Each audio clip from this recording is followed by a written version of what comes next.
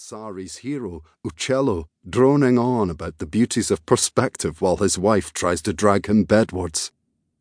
In the Piazza Guido Monaco, the Aretini had come out to play.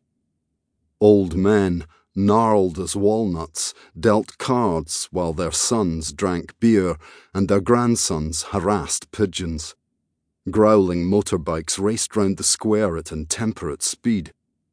"There is carnage every night on the roads of Italy," observed Muriel, as she will now be called, matter-of-factly. She was a mite early for our appointment, and in phrasebook Italian ordered a gin and tonic, while Penelope Jardine, Penny, parked their car.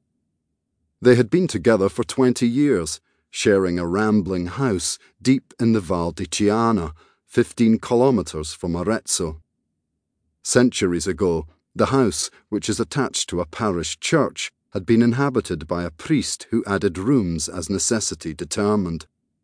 2 separate families had lived in it with the priest and his mother, some 20 people in all. Now it offered books a home, roughly 7,000 of them. "I buy books," said Muriel penitentially. "I often advertise for books. I spend a fortune. I do need rare books from time to time. We have endless encyclopedias."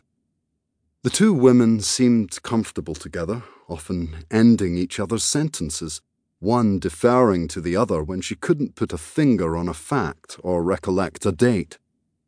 The notion that Muriel was some kind of recluse or eccentric, as at least one ill-informed journalist had suggested, seemed absurd. Similarly, the idea of 2 women living together had raised prurient eyebrows.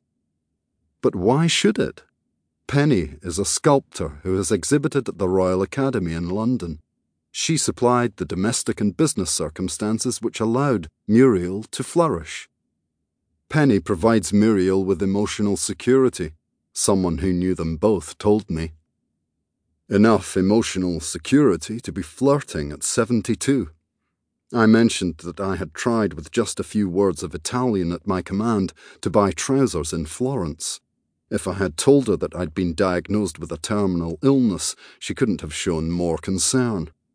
Let's ask that dishy waiter who is the best sarto in Arezzo. While the man was summoned, Muriel asked if my hair was as nature intended. It was, I confessed. "You don't do anything to it? Touch it up?" I said I paid a man called Alfie in Edinburgh to keep it out of my eyes and off my collar. "I never touch up mine either," she trumped. As the waiter was interrogated about the best tailor in town, I took the opportunity to study Muriel. She looked at least 10 years younger than her age. Her hair, touched up or not, was red, as it was when she was a girl growing up in Edinburgh, and before it was bleached under Rhodesian skies when she was in her early 20s. She was petite, with a gay and curious demeanour. She seemed to me someone to whom you could talk unguardedly, like a doctor or a priest, without fear of it ever being passed on. She dressed elegantly and expensively. Her dress was a riot of yellow and black. Round her neck she wore a string of white pearls and a canary-yellow silk scarf. She had a reputation for being waspish, once making mincemeat of a BBC interviewer who asked a fatuous question.